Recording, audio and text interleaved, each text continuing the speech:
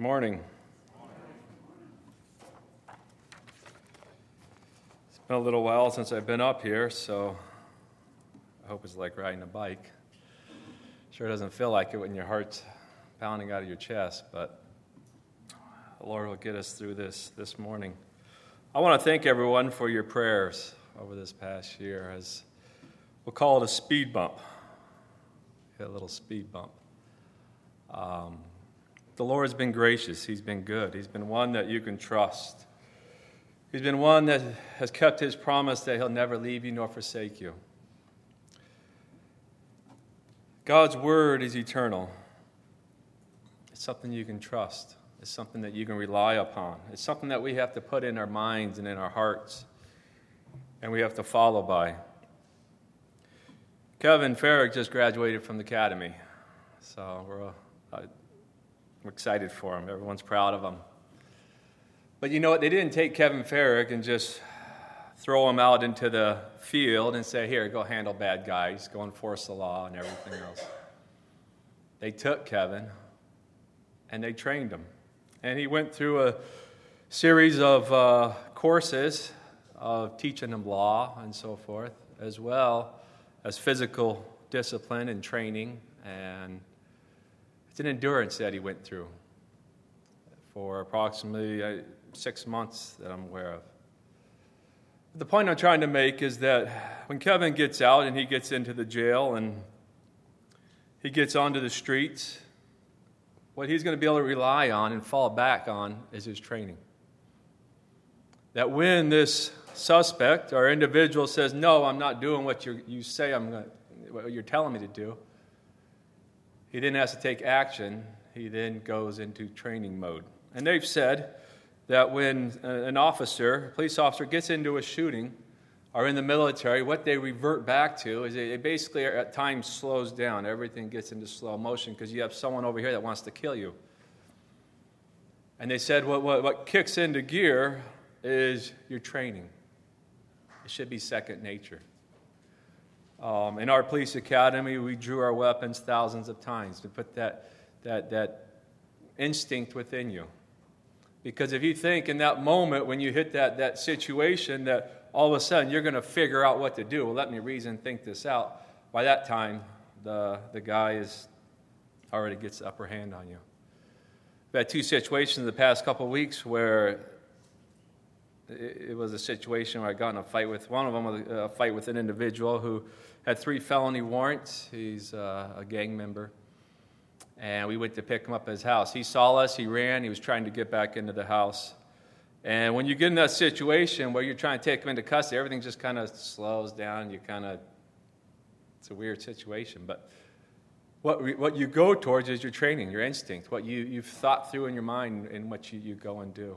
Another situation just a couple of days ago, we had a guy who's been on the run for a while. He's this great Assembly Bill 109, this early release. They're letting out bad guys, real bad guys. And we have 150 alone that they've released from prison with all kinds of violent criminal charges on their rap sheet. But this guy, finally, we got to the house, and he was in there, and I went to the back bedroom, and I saw his mom was trying to cover for him. And then as I went to the back bedroom, his girlfriend came out, and then she tried to get in our way. As soon as I went in, this guy was going for the closet. I grabbed him, yanked on him. My partner came over. Down we tumbled and got him into custody. Myself and my partner, then the rest of the officers, we ended up with a dog pile, and this guy learned a lesson not to resist. But to make a long story short, hesitation, he could have got a gun. If my other partner would not have been there, I would have been all alone. And you go into this training mode to take him into custody. The same as your Christian faith. When you're coming along, you hit that speed bump. Do you think that all of a sudden you're going to become the great theologian and understand the Scriptures? Do you think that when life challenges you, whether it's death, sickness, cancer, whatever it might be, you think that all of a sudden we're going to rise up to this great men of faith that we see in Hebrews 11? There's a time of training. All the disciples had a time of training. And we got to put the Word of God in our heart and in our mind. We trust God for salvation. It doesn't stop there. We need to trust God with our lives. Take this Word of God, read it, understand it, and do it. There's times in your life when you just don't understand the Scriptures. You don't understand what God's telling you to do. There's times when you're going to read this Bible and you're going to go, I don't agree with this. I think this way is better. And everything within you is going to say, go this way. But the Lord. It's not easy to follow the Scriptures. And we don't have to like it. We don't have to understand it. We don't have to be the great theologian and give all the reasons and break down. God wants you to do is just believe it. And when you believe it, and you trust in Him, and you take your problems and your issues to Him, He is the one alone that is able to work everything out. Our Lord's amazing. He is truly an amazing God. And we've got to trust Him with our lives. Because if we want to reject what the Scriptures have to say, what ends up happening? Heartache. Trouble. We bring it upon ourselves. Christians, we go through tribulations. We're going to go through stuff in life. That's just the way it is. Sins in the world, and God's going to use tribulations and sufferings. And when you go through this time of suffering, we don't have to immediately look for the relief of that suffering, but endure it. Just suffer through it. The Lord is there carrying you through. Because in the end result, when we submit to Him, it is so much greater in how He teaches us.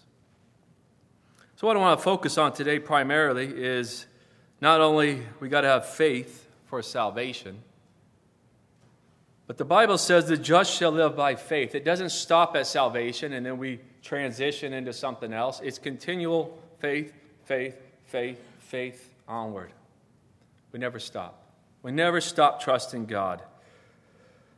And what we end up doing and what we see in the world today is we see Christians that commingle the world and God, pick and choose what they want, and then when they end up with heartache, they end up blaming God for the wrong decisions that they made.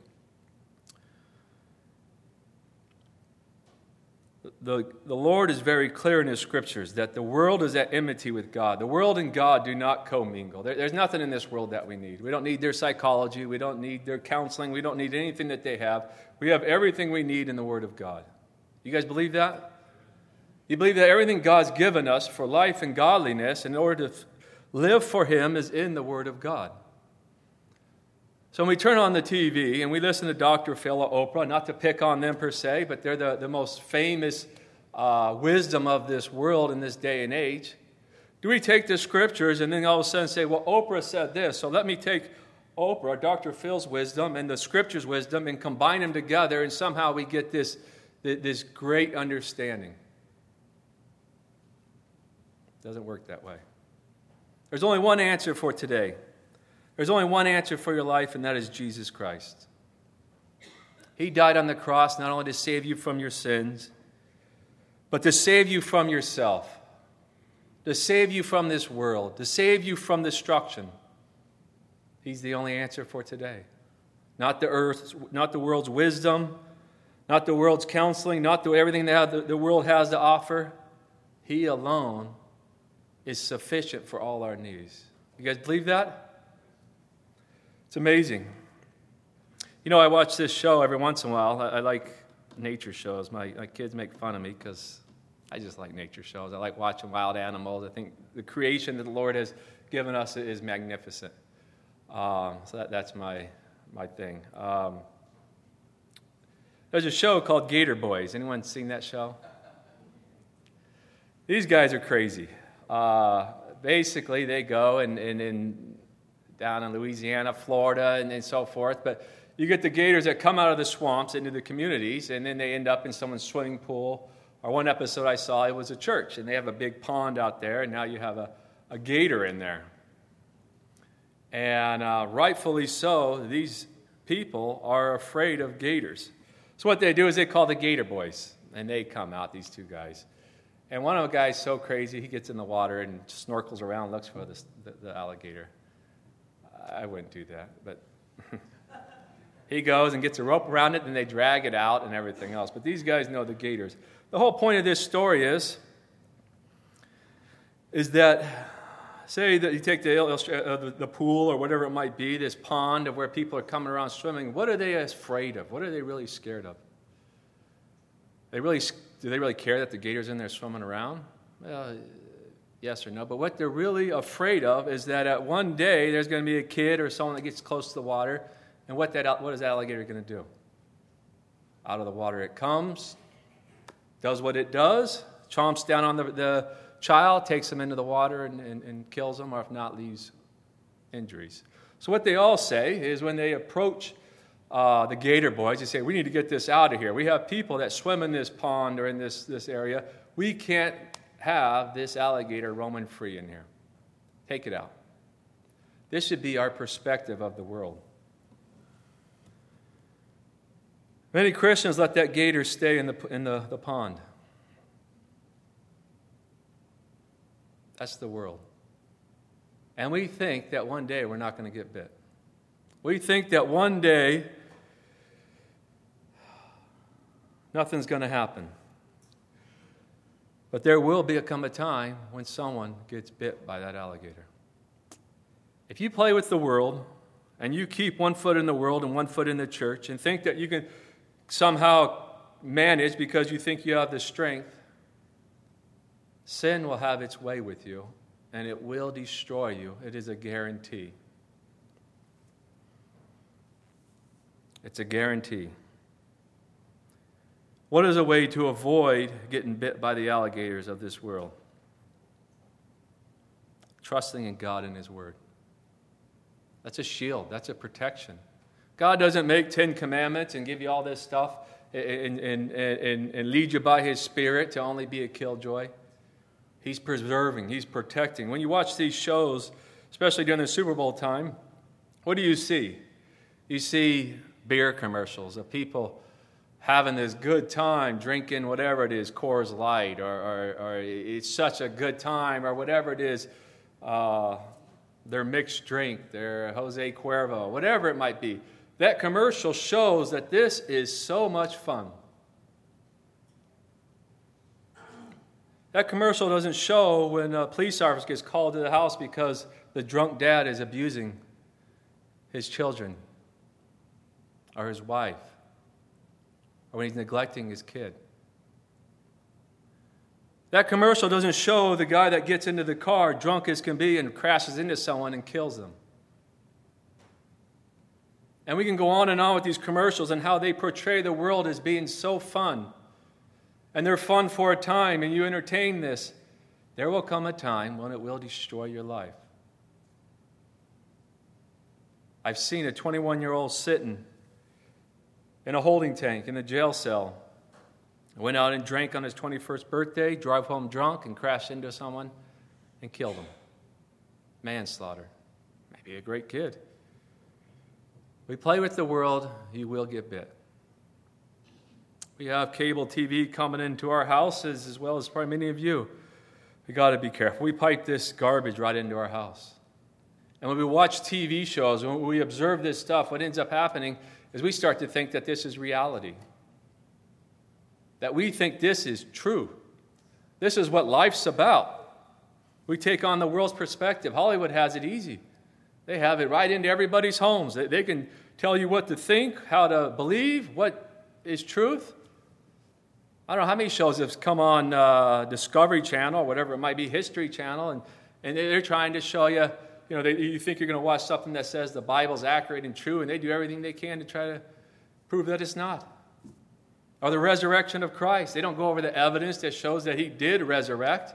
And Chris Schroeder made the comment, he's been to universities from California all the way to New York.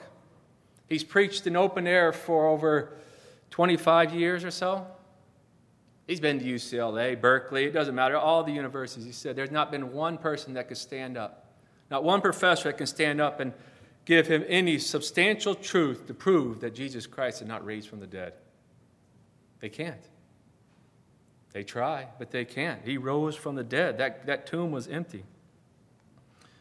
So we have to believe and trust in the Word of God. not only for salvation with our lives. And no matter if we understand it or not, we trust it. I had a common theme. I don't know why it keeps coming up, but I've had a couple people ask me, their opinion is that they believe when you come together in the church, why can't women pray? And they give me all this reasoning behind why they think they should be able to pray. And my great theological answer is, I don't know. The Word of God says for women to keep silence in the churches. It says it. I believe it.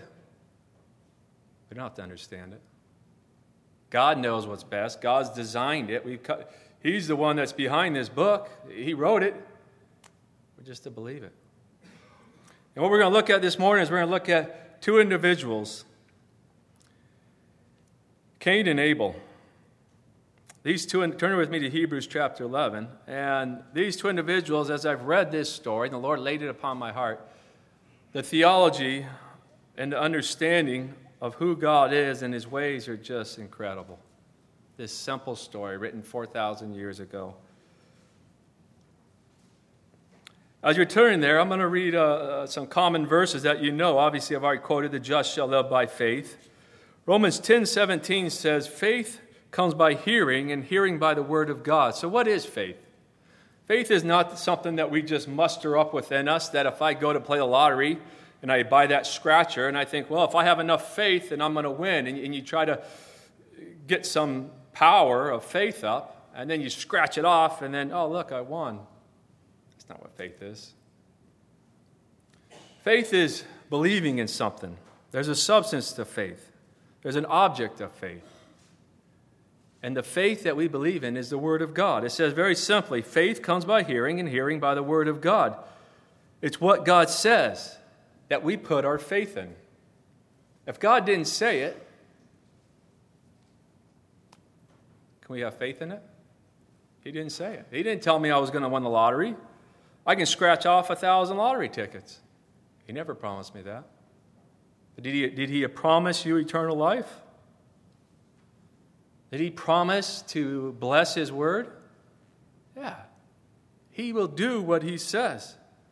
And that's why we got to put the Word of God in our heart and in our minds and follow by it, because if we don't know the Word of God, how are you going to have faith? We trust in what God says. And whether it's for salvation or whether for the Christian faith, people think we come to the Christian faith that good works is whatever I want to do that's good. Well, in essence, it could be. But good works is what God has already established and has told us to do. Love the brethren. It's a good work. He's commanded us to do it. And so on and so forth. But when we take God's word and we believe it and we do it, there's blessings involved. But we got to be careful. When God didn't promise something, well, we can still pray about it. And one thing that I find amazing, God has not promised that everyone will be saved. He hasn't promised me that my kids will be saved. He hasn't promised me that my marriage will be bliss. But He promises to be faithful to me and to my children. We've got to be very clear about this. There are certain areas that God does not enter into, and we've got to understand that every person, and we're going to find out with Cain and Abel, every person is accountable for themselves. And just because you have a godly parents, or just because this or that, which we're going to find out, is not necessary a guarantee that your kids are going to follow in your footsteps and go. And God doesn't promise that. Does that scare you? But I'll tell you this, God promises to do everything to draw them unto Himself. There's certain areas, such as when you see two people separating in divorce and so forth, that God just, for whatever reason, doesn't intervene. In the sense of forcing. Not in the sense of, is the Spirit of God working? Absolutely. Is God want to reconcile two people? Absolutely. But you got to understand, God does not drag anyone kicking and screaming. It's a tough thing to wrestle with. That's why we trust in God. And God tells the person that is saved, and the other person, if two people are unbelievers, and one gets saved and the other one doesn't, there's no guarantee that this person is going to get saved, but what does He say? Submit yourself to him if you're the wife. Do good works amongst them. What will end up happening? You're going to sanctify this person. He's going to see it, and the Lord's going to use that, and Lord willing, they will get saved. This is important stuff to understand. In Hebrews chapter 11, look at verse 6. But without faith it is impossible to please God. For he who comes to God must believe that he is, and that he is the rewarder of those who diligently seek him. If you want to please God, you got to do it by faith. What God wants to see you do is he wants to see you read his word, take it in, and say, yes, Lord, and go and do it. That's what he wants. That's what faith is. That's what trusting is.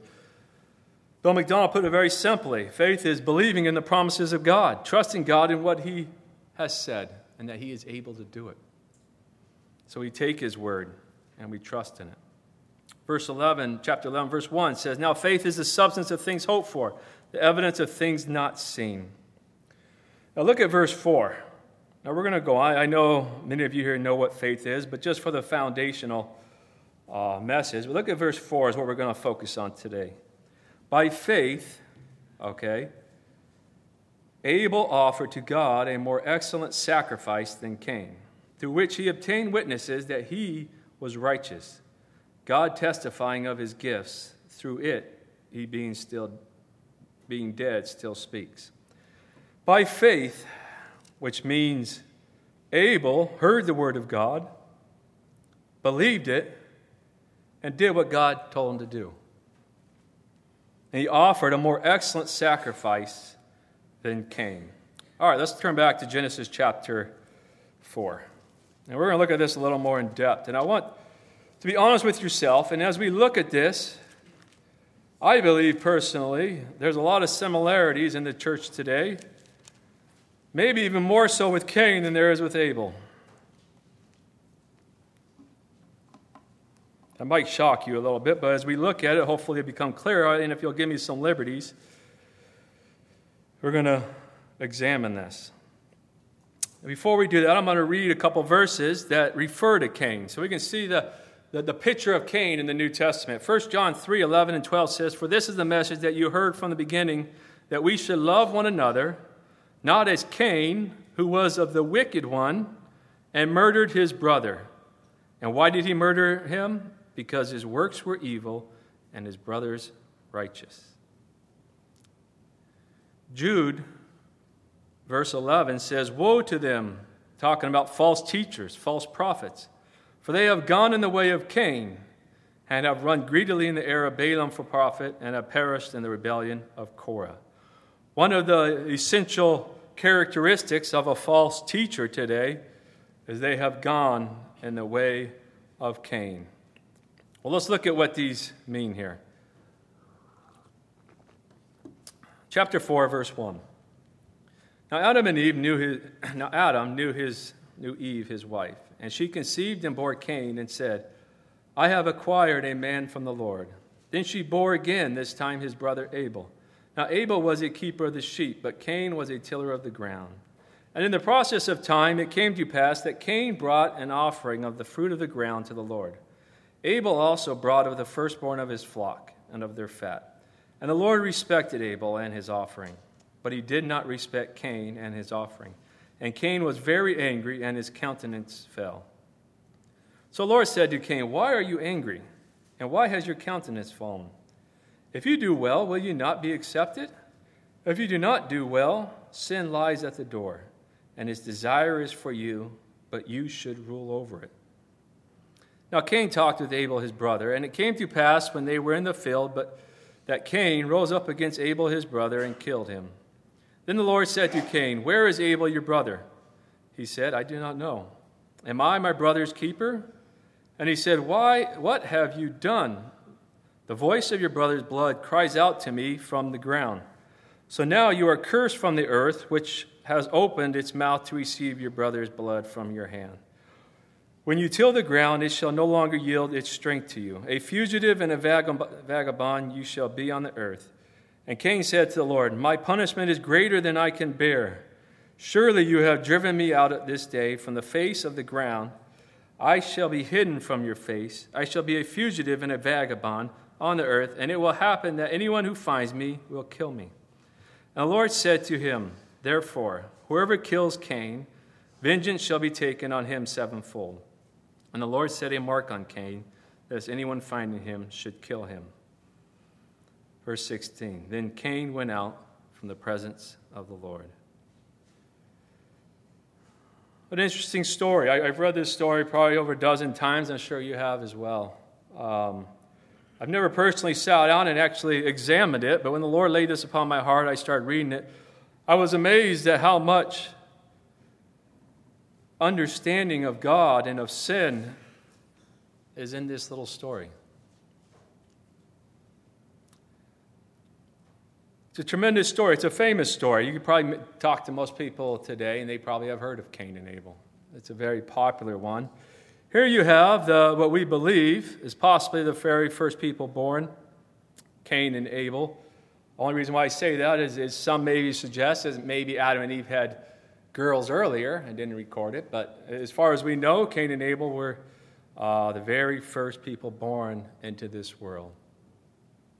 Here you have Adam and Eve, the very first created beings, as their parents.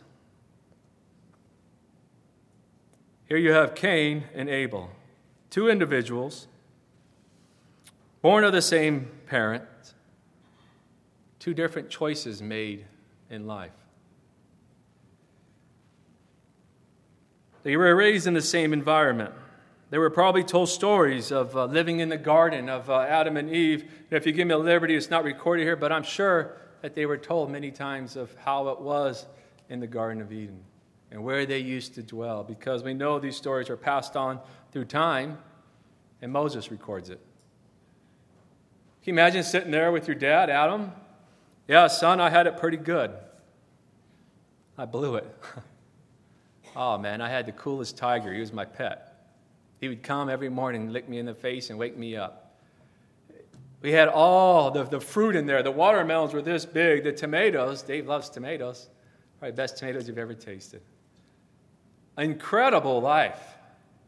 They didn't have to work. He pruned the trees. He took care of stuff, picked the fruit. They had it good.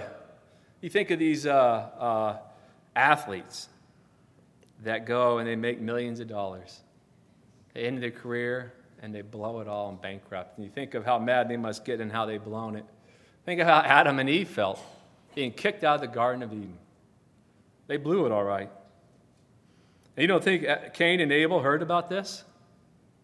You'd probably hear me. If it was me, you'd hear me grumbling every day. Man, I had it so good in the Garden of Eden. And wasn't for that wife of mine.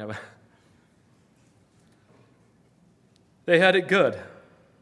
But what did God reveal to Adam and Eve that they, I believe, would have revealed unto their sons?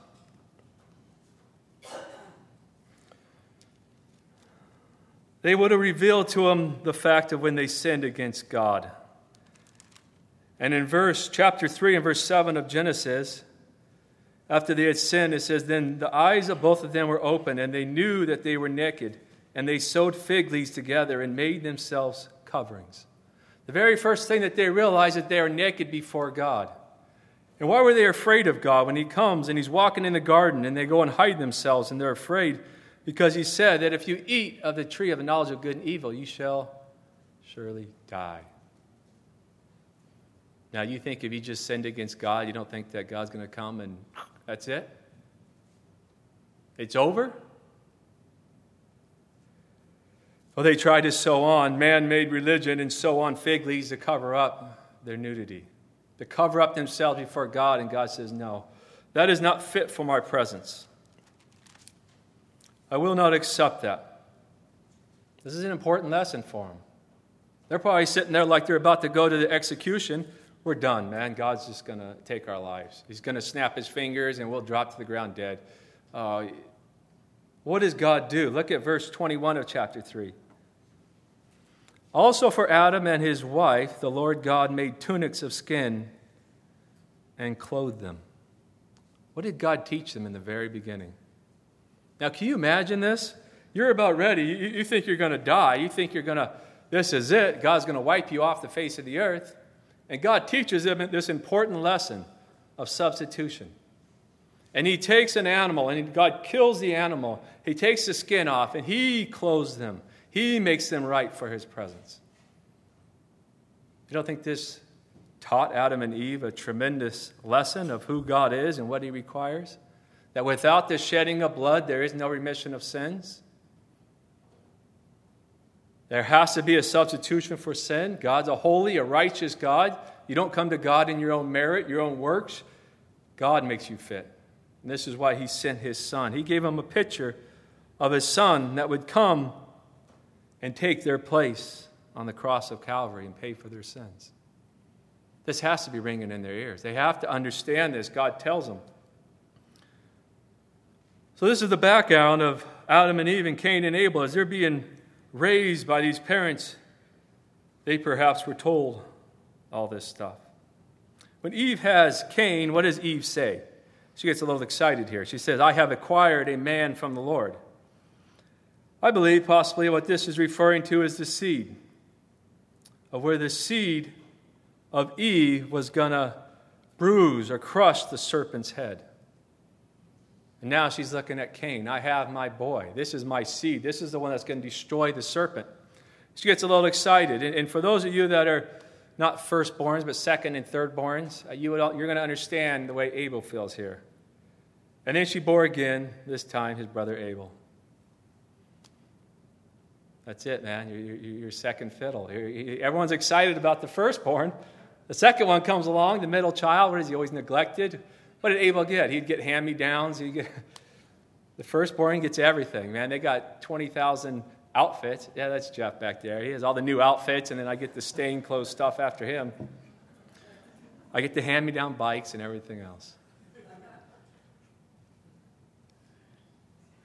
But Eve put her faith not in the Lord, but in Cain.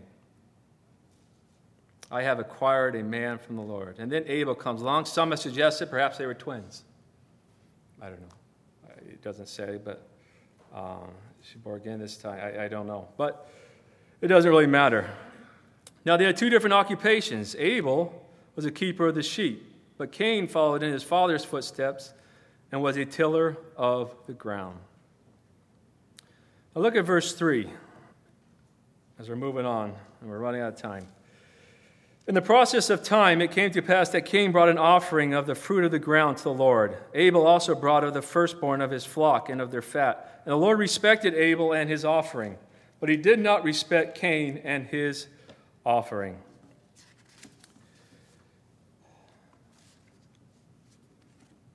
In the process of time, perhaps as time went on, they probably observed their parents as well bring burnt offerings to the Lord. So they had to have, without a doubt, an understanding and a knowledge of what God required of them on this day. I do not believe that they came with the wisdom and knowledge of their own selves and the understanding of God and came and said, here, Lord, let me just give you what I have and hope this is accepted. They knew. The reason why I read all these verses and the story in the background is that Cain and Abel had to know exactly what God required of them, and if they did not do it, then it was sin. You see, sin is very important. It's missing the mark. Without a mark, there is no sin. And you can check that out in Romans chapter 5, and as well as in, we're not going to turn to it. I was going to read it, but we don't have time. But in Romans chapter 2, that the revelation of God, that as God reveals himself to you, now he sets you up that you have to either be obedient, or if you disobey, you sin. But if God has not revealed something to you, then there's no sin. It's what he requires of you. And he's revealed himself in several different ways. It might be through creation. It might be through the conscience. But he has to reveal himself to you and then hold you accountable.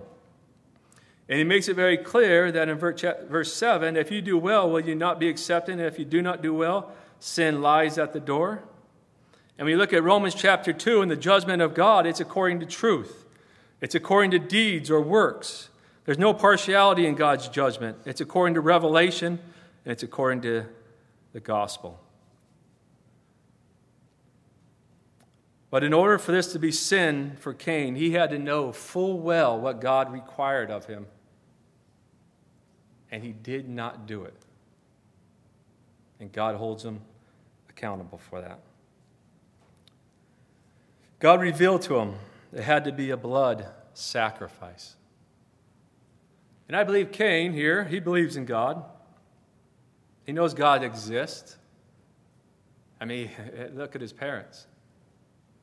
But I believe Cain is a typical picture of natural man and his ability to take his intellect, his wisdom, his knowledge, everything he thinks, and move over here and say, I'm going to give what I think is really good for God.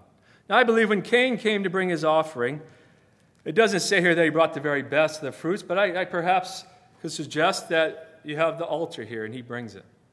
You don't think he neatly arranged it? Set everything up, colorful, beautiful. And he's thinking in his mind that, hey, God's he's going to love this, man. God's just going to be so pleased with me.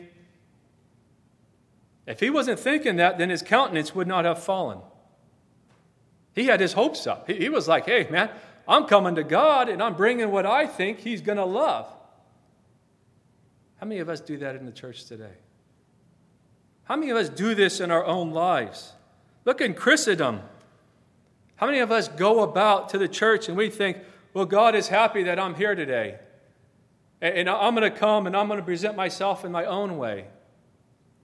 The Bible says in Romans chapter 12, 1 and 2, that the offerings that we bring are what? We are a living sacrifice, holy and acceptable to God. Now, we know people are saved, and we know from the Scriptures that there's carnal Christians. How many of us are still operating like Cain? Thinking that I can come to the holy God, the creator of the universe, the sustainer of all things, disregard what his word says, and imply my own wisdom of worship, of obedience, of service. I just mentioned a story that in the past year I've had it asked to me twice about women praying in the local meeting. And if you read the same Bible I read that it says, let your women keep silent in the churches, what is this? And as you listen to them, they give you reasoning behind, well, the women are beautiful and they can express themselves so well, true. And they give reason after reason. This is Cain and his reasoning of why he thought his fruit offering is going to be accepted before the Lord. It's all throughout Scriptures of man thinking that he's wiser than God, and the arrogance of man that steps inside this gathering of thinking that I'm greater than the creator of the universe. I know better than him.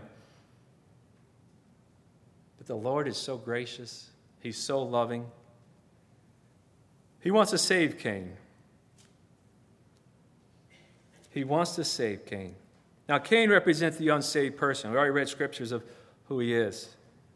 Abel represents the Christian, the spiritual man, the one that may not have understood to bring a blood sacrifice, but he within himself heard God, believed it, and what ends up happening? When you have faith in what God says, what do?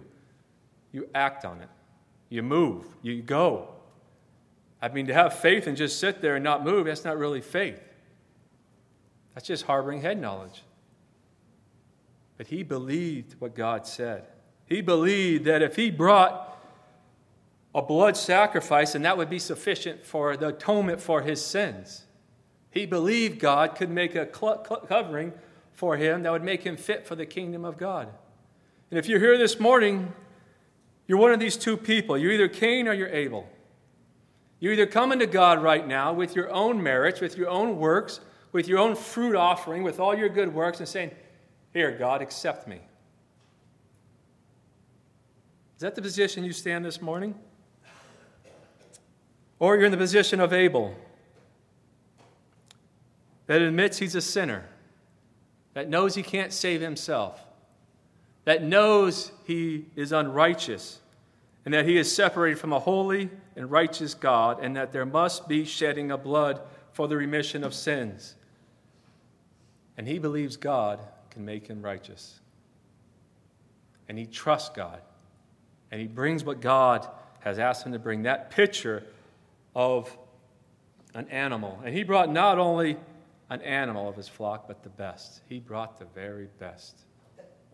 The firstborn, the fattest. And he comes and brings the best to the Lord. Is that our Christian service? Bringing the best for the Lord? Offering up the best that we have? Or do we put Lord on the back burner and I'll give him my leftover? He wants the best. We are just like Cain and Abel bringing an offering. We bring a spiritual offering. We offer up ourselves. We come this morning to the Lord's Supper and offer up spiritual offerings of the Lord Jesus Christ to the Father. Are we digging in and bringing the best? This is what Abel did. Have you trusted the Savior this morning? Have you trusted that Jesus Christ died on the cross for your sins? And that you're a sinner and that you're separated from a holy and righteous God? And that you believe that the death of Jesus Christ, based upon the Word of God, has paid in full for your sins? That He died for you. He's your substitute. All your sins are heaped upon Him.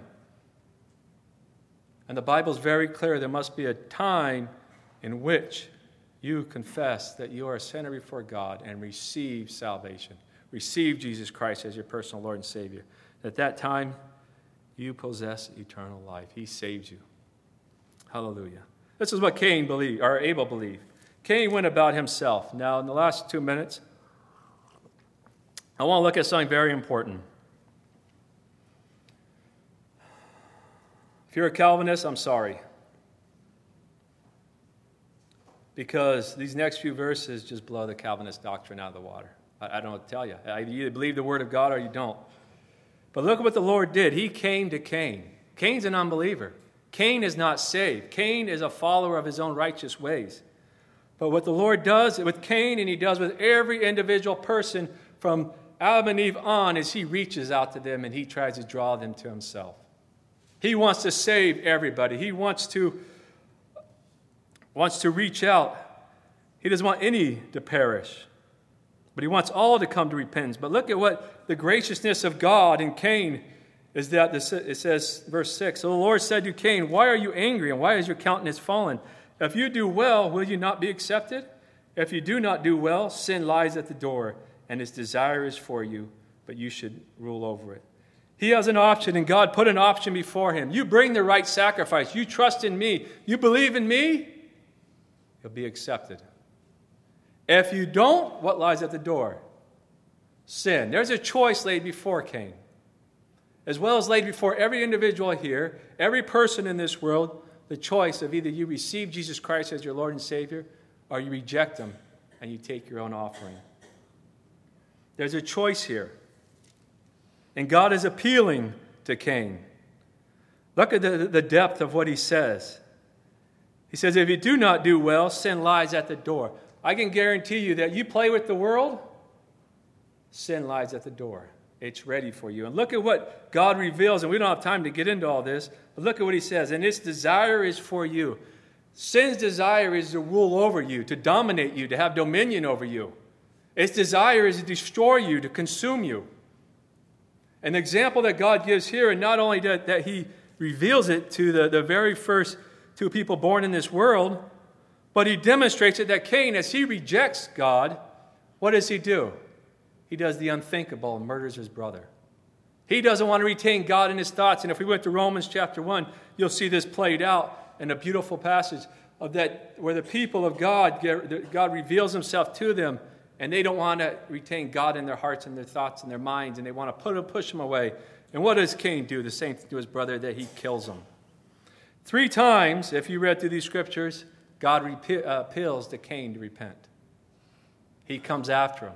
He comes after him. And finally what you see in verse 16 is Cain makes his choice, and he goes out from the presence of the Lord. The theology here is tremendous. And we don't have time to get into it, but sin and what it will do to your life is evident in Cain. We're capable of doing a lot worse than what we are even are. We think that we can stand against sin. It will consume you. It will destroy you, just as it did Cain. Just in closing, read this section for yourself as well, and draw some more nuggets out of it. But just in closing, let's really be honest and examine our lives and what we're offering to God and how we're going about the Christian faith. If we want revival, if we want a change in our lives, you got to trust the living God. Let the world go.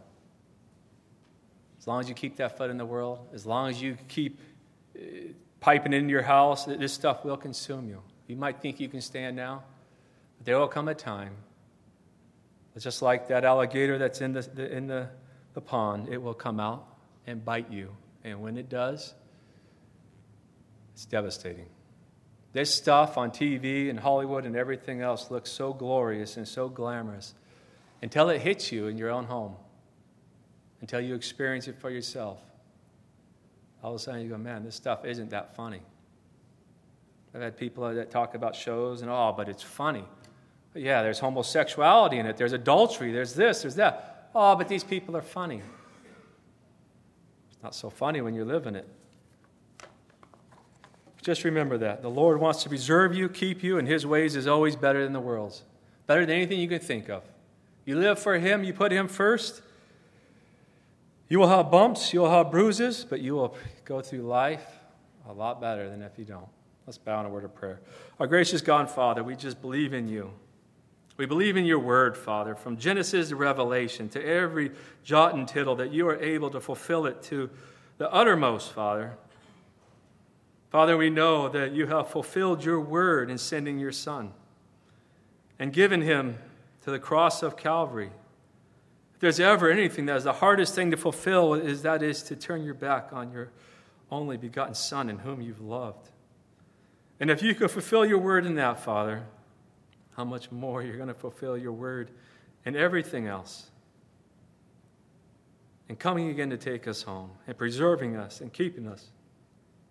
Father, conform us to the image of Christ. Put your word in our hearts and minds and guide us. Let us exercise our gifts, build up one another, exhort one another, keep one another in prayers. And Father, just help us stand. In the name of the Lord Jesus we pray. Amen.